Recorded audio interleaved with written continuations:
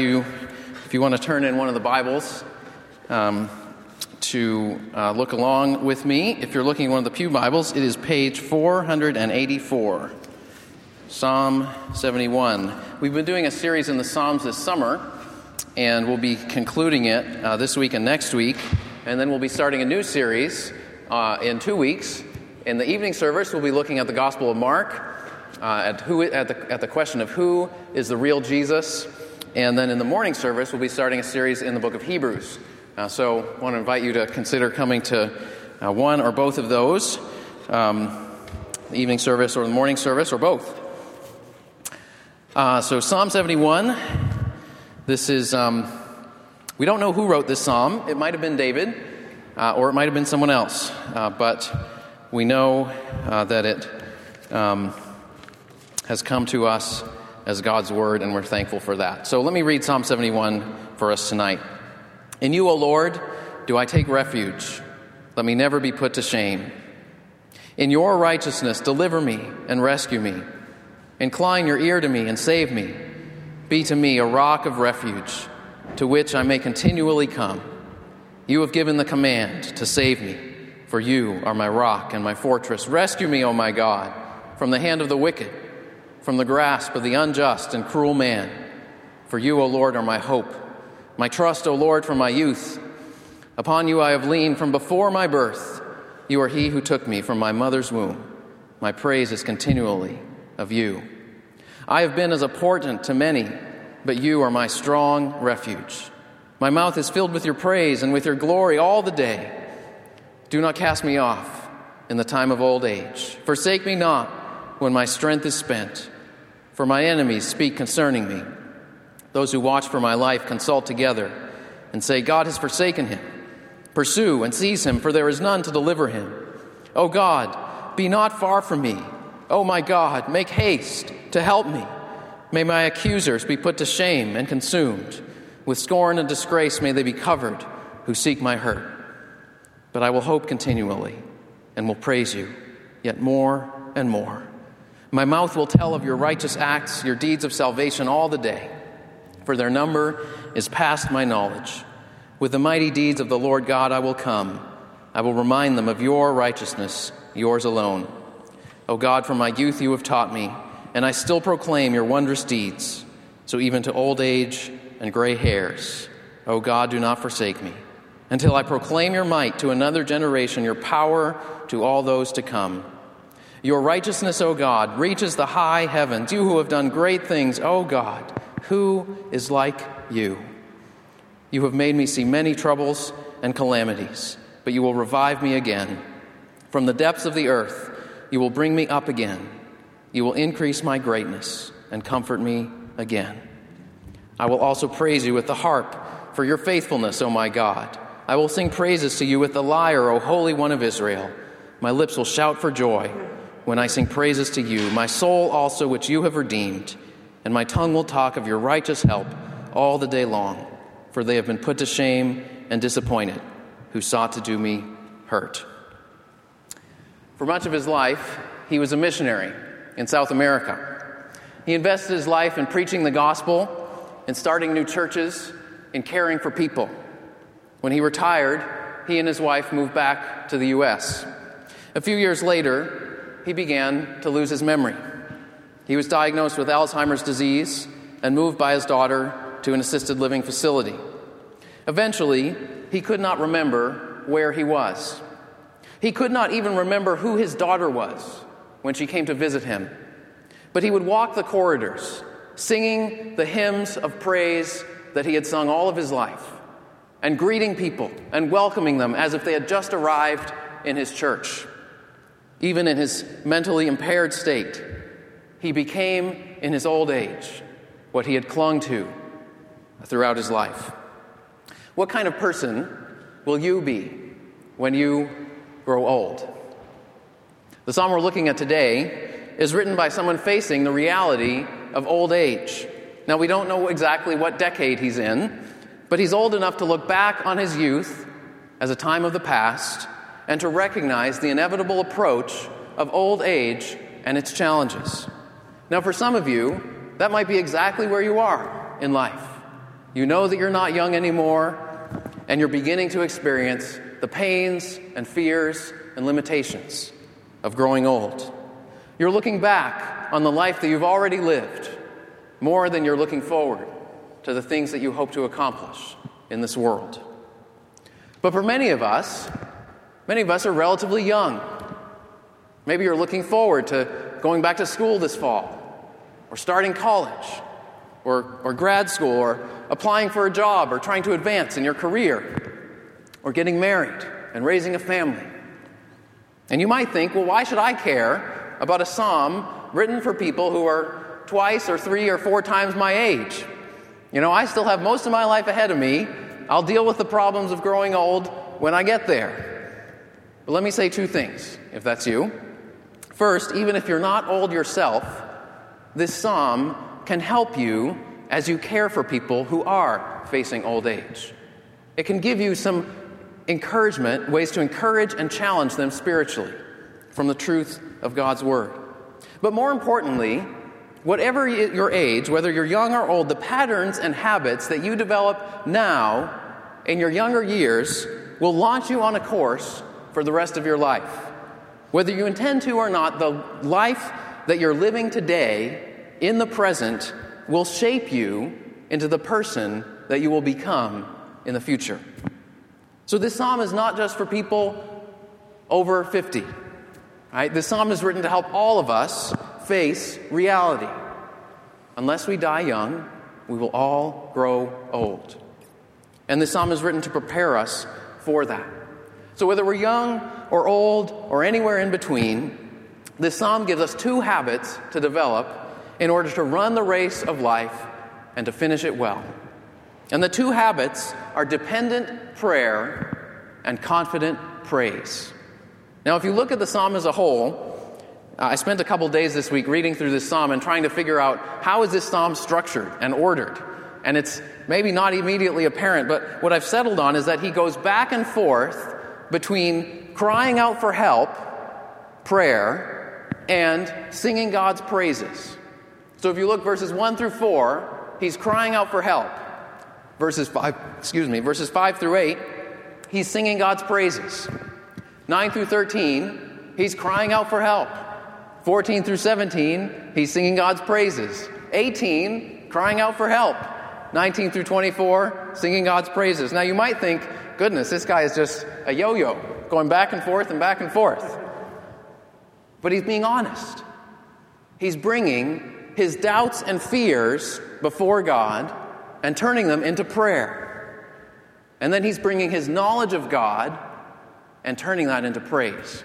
So that's the 2 things that this psalm shows us and calls us to do, is to turn our doubts and fears into dependent prayer and turn our knowledge of God into confident praise. So let's look at those 2 things in turn. First, turning our doubts and fears into prayer. The psalmist is very honest about his doubts and fears.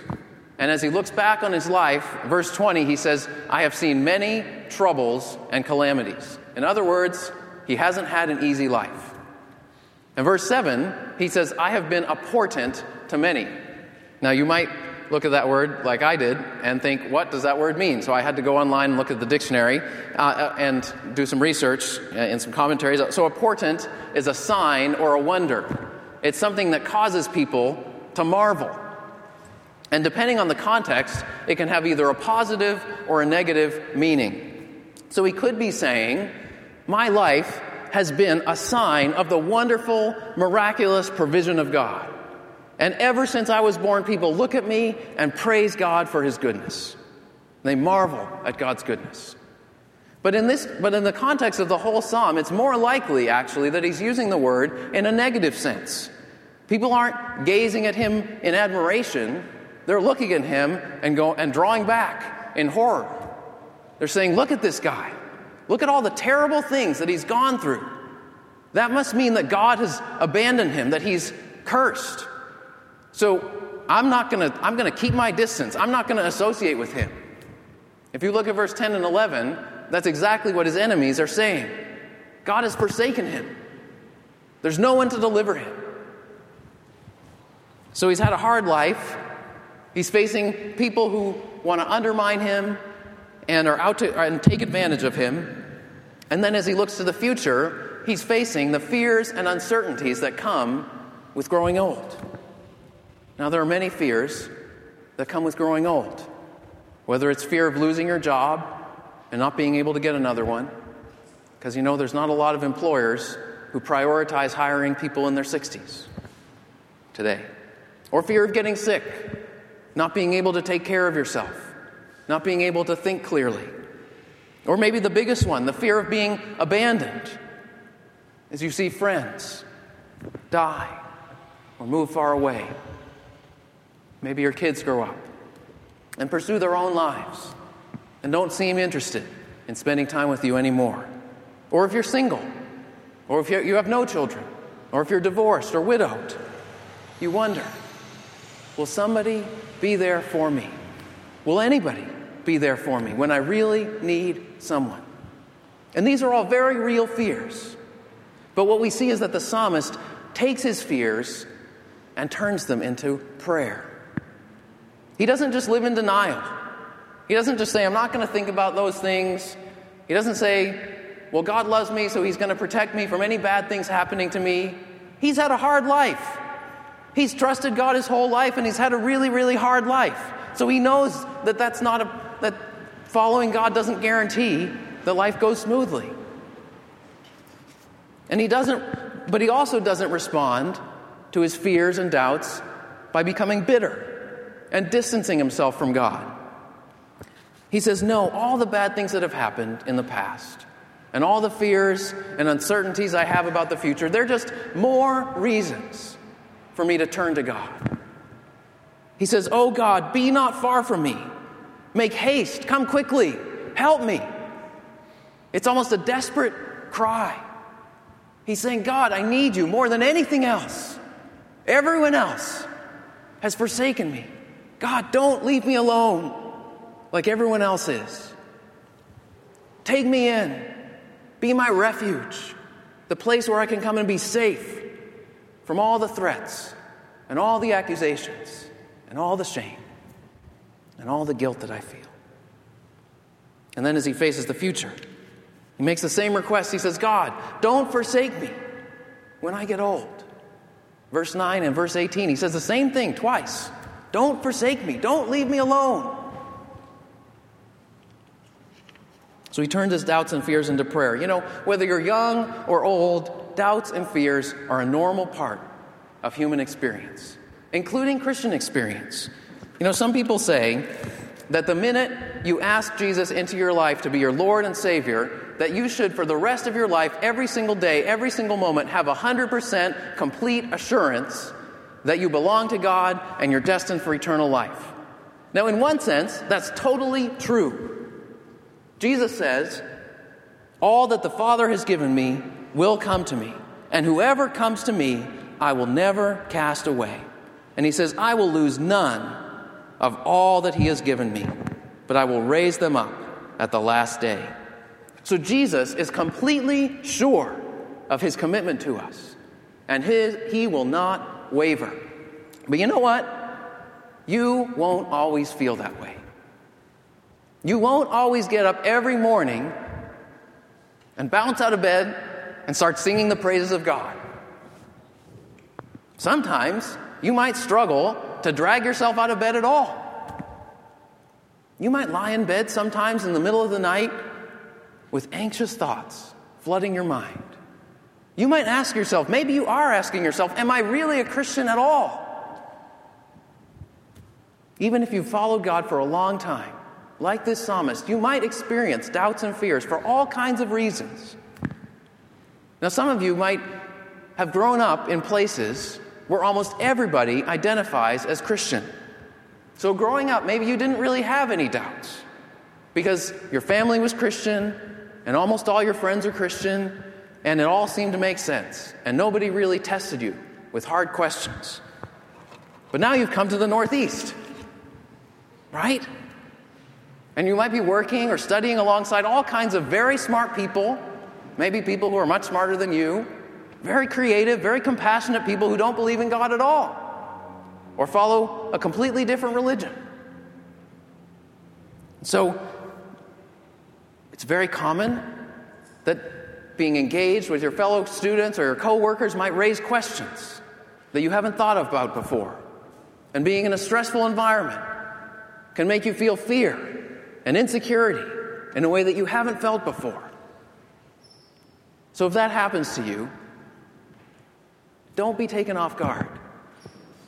Just because you have doubts and fears doesn't mean that Christianity is false.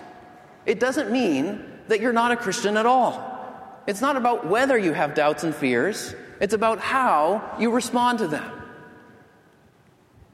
There are temptations. Doubt can lead us to paralyzing despair, to just doing nothing, which isn't a neutral position to be in either.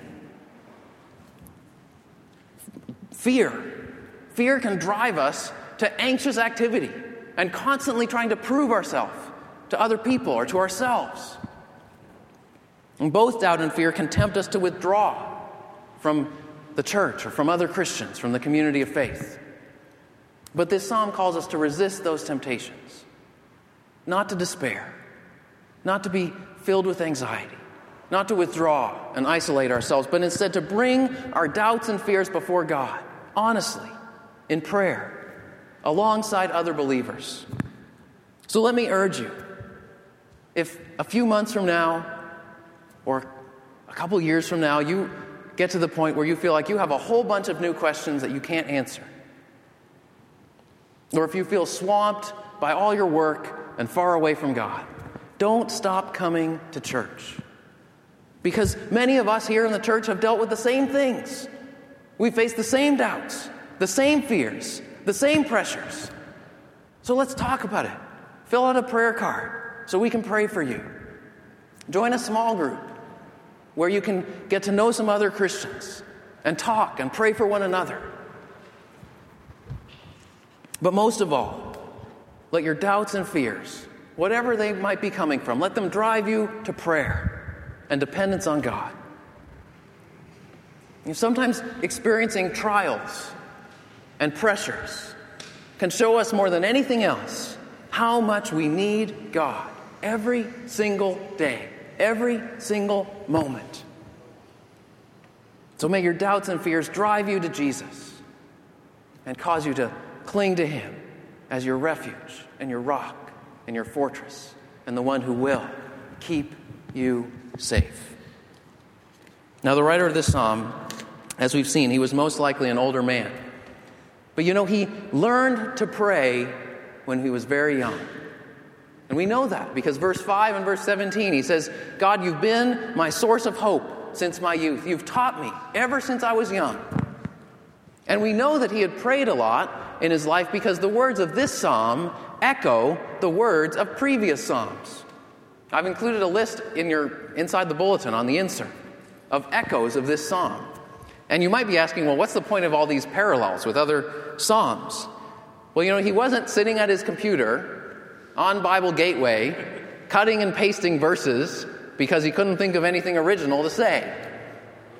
No, it's the opposite. He had spent so much time praying in the words of these other psalms that the words just became part of who he was.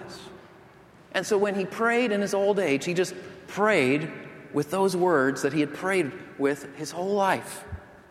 And if you read certain books by old Christian writers, you'll see this pattern.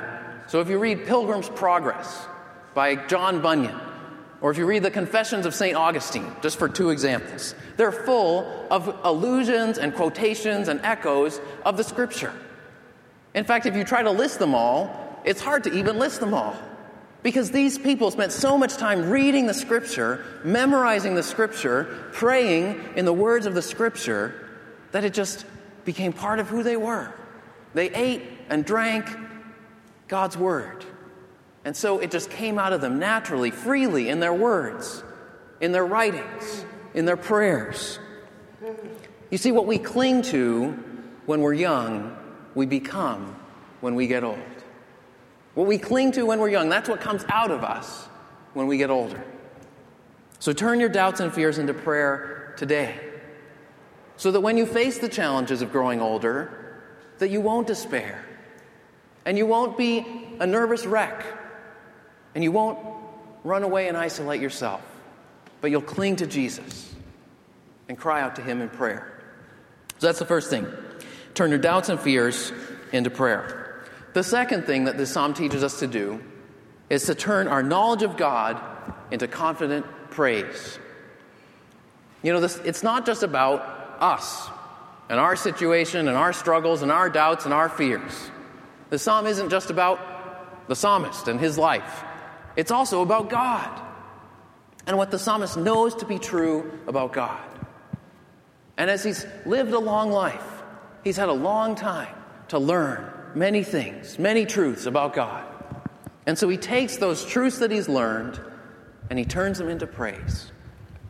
So verses 5 and 6, he says, praise God for his provision in the past.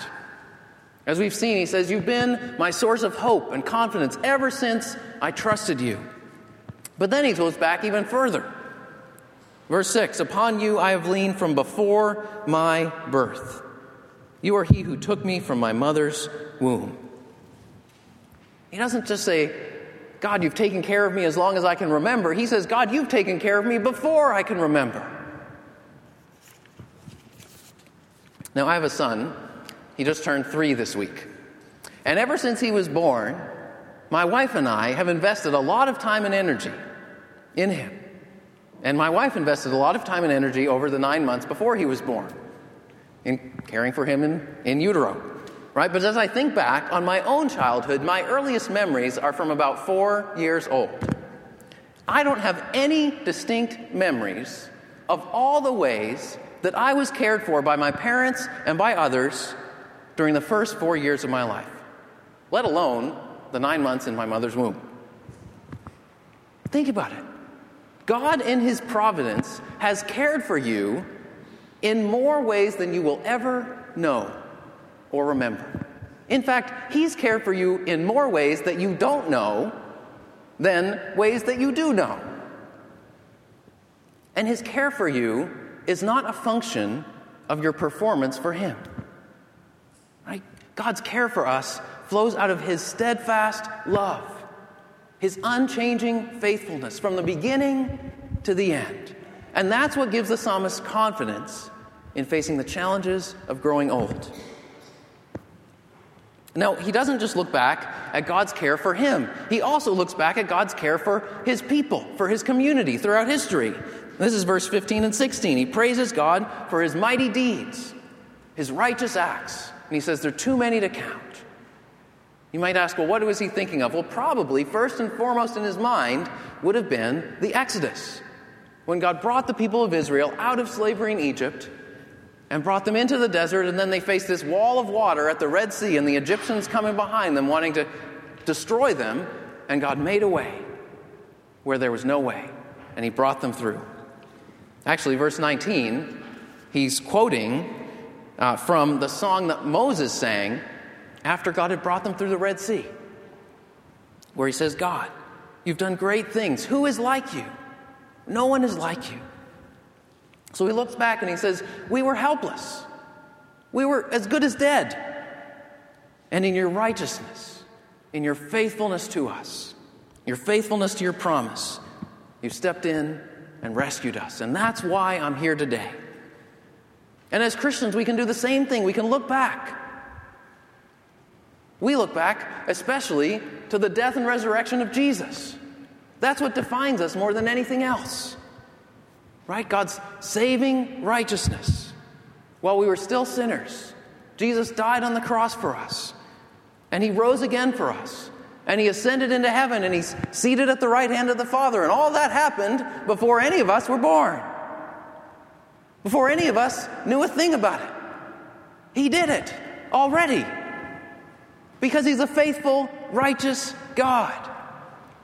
And because he acts toward us in steadfast love. And that's what gives us confidence in facing the future. Whatever the uncertainties that you're facing right now, even if it's old age, even if it's death, you can find confidence in God's unfailing love and in his righteousness and faithfulness. You know, in some ways, getting old can make you a little bit like a child, like a baby, all over again. You become physically weak and needing others to care for you, limited in how easily you can move around. You might feel less able to contribute, and often in our culture, less wanted, less valued, sometimes even pushed to the side in favor of somebody younger and stronger. Or maybe, instead of you taking care of your kids are starting to take care of you. That's a big switch. But whatever you're facing, look back to God's provision in the past, when you were a helpless collection of cells, clinging to the wall of your mother's womb. God did not forsake you.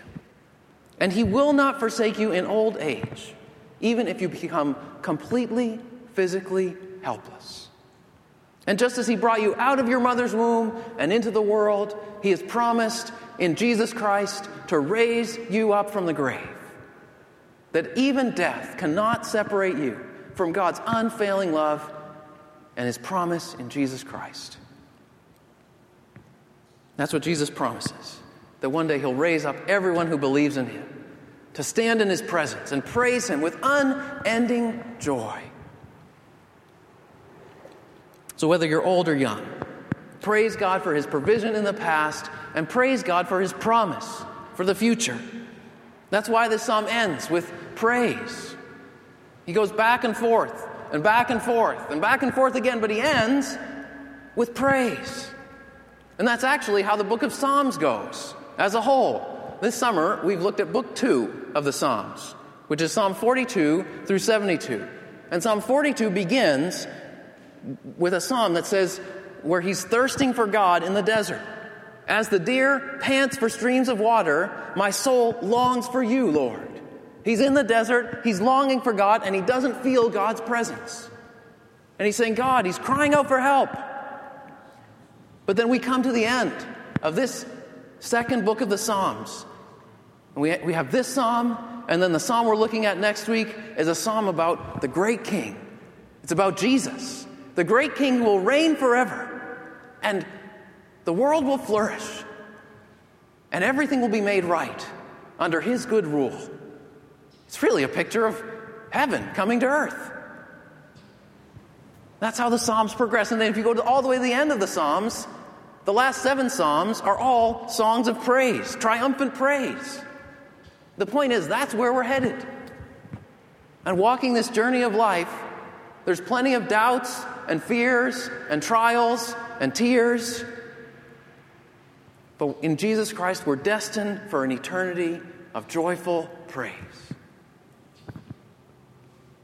And so old age, it's not just the last stage of life on earth.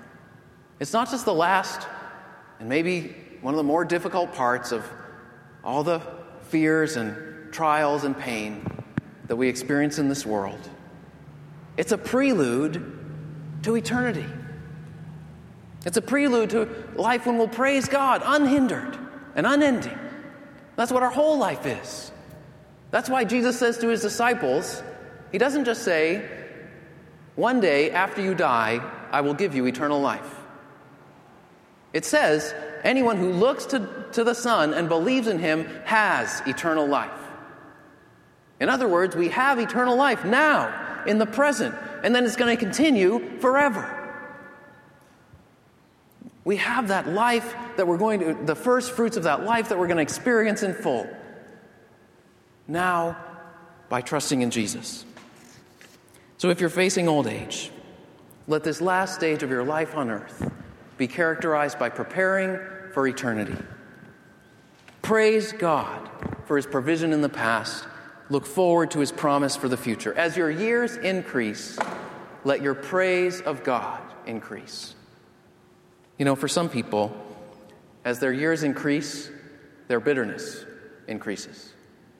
They become cranky and disagreeable because the things of this world, which they held on to and found joy in for many years, are being taken away from them. And they can't do a thing about it. So whether you're young or old, don't cling to the things of this world. Hold them loosely. Cling to Jesus, and he will become ever more precious to you as the days and the years go by. Let me conclude by looking at verse 18, the psalmist's prayer. He says, even to old age and gray hairs, don't forsake me, God, until I proclaim your might to another generation, your power to all those to come. You see, God's purpose in bringing you into the time of old age is not just so you can enjoy a pleasant retirement or spoil your grandchildren or pursue all the hobbies and interests that you didn't have time to pursue as a younger person. His purpose for you as an older person is to take all that God has taught you during your earthly life and pass it on to others for his glory and praise. In other words, it's not just about making your way to the end, it's about singing your way to the end. And singing so that others can hear and follow your trail. So let me urge you, be intentional in seeking to engage those of us who are younger, to give us reasons to praise God because of who he is and what he's done for you and what you know is true about him and what you've learned and what he's taught you throughout your whole life. Now, I know this isn't always easy. Many times those of us who are younger can be preoccupied or standoffish or even rude. Please forgive us for our immaturity.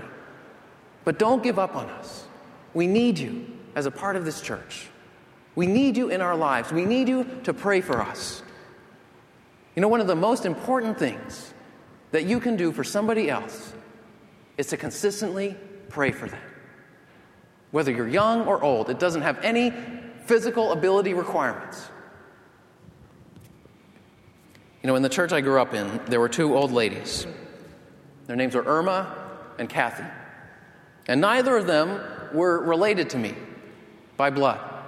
But both of them prayed for me regularly. Irma prayed for me every single day until she died at age 96, just 6 years ago. Now, in their later years, they couldn't leave their house. But if you visited them, they could tell you of God's faithfulness, and they could sing God's praises. What kind of person will you be when you grow old? You'll become like what you cling to now. So cling to the Lord Jesus. Turn your doubts and fears into prayer. Turn your knowledge of him into praise. Let's pray.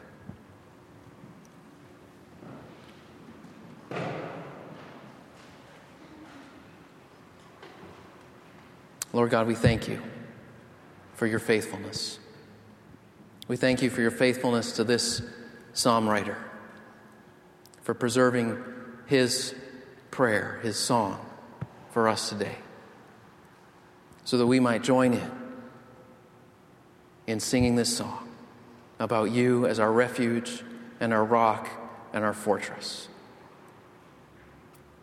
Lord, that we might come before you in prayer and bring all of our doubts and all of our fears and all of our needs, and to cry out to you for help, and yet to remember.